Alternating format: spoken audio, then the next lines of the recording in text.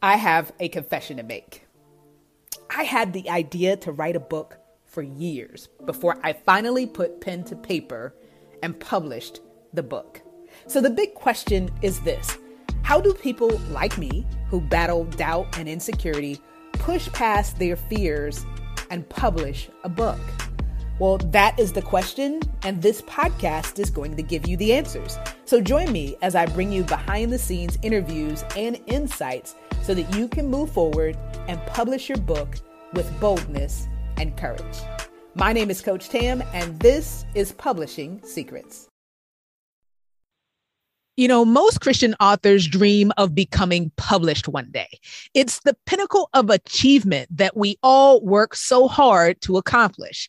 And once you're published, the assumption is that you will start making money. Or was that just me? Well, unfortunately, it's not always the case. In fact, many Christian authors find themselves struggling to make a living from their writing. And so if I've just described you, first of all, don't worry, because you're not alone. And number two, I want you to know you're in the right place, because there are things that you can do to change this. And in this new series, Published and Paid, I'm going to break it down. Because as a Christian author, you have a message that is meant to change lives. You've probably heard me say it time and time again. You are the modern day messenger. You have a unique perspective that can offer hope and encouragement to those that need it most, no matter where they are in the world. But let's keep it real. You need money to fund your growth so that you can reach even more people. So you can no longer afford to not address the elephant in the room, the fact that you're not getting paid. So in this series, we're going to reveal the gremlins that are sabotaging your success, and most importantly, how to move past them. We'll talk about whether you're indie or traditional, nonfiction or fiction, the 4 different paths that you can take to earn a living through your writing, and which ones are my personal favorites.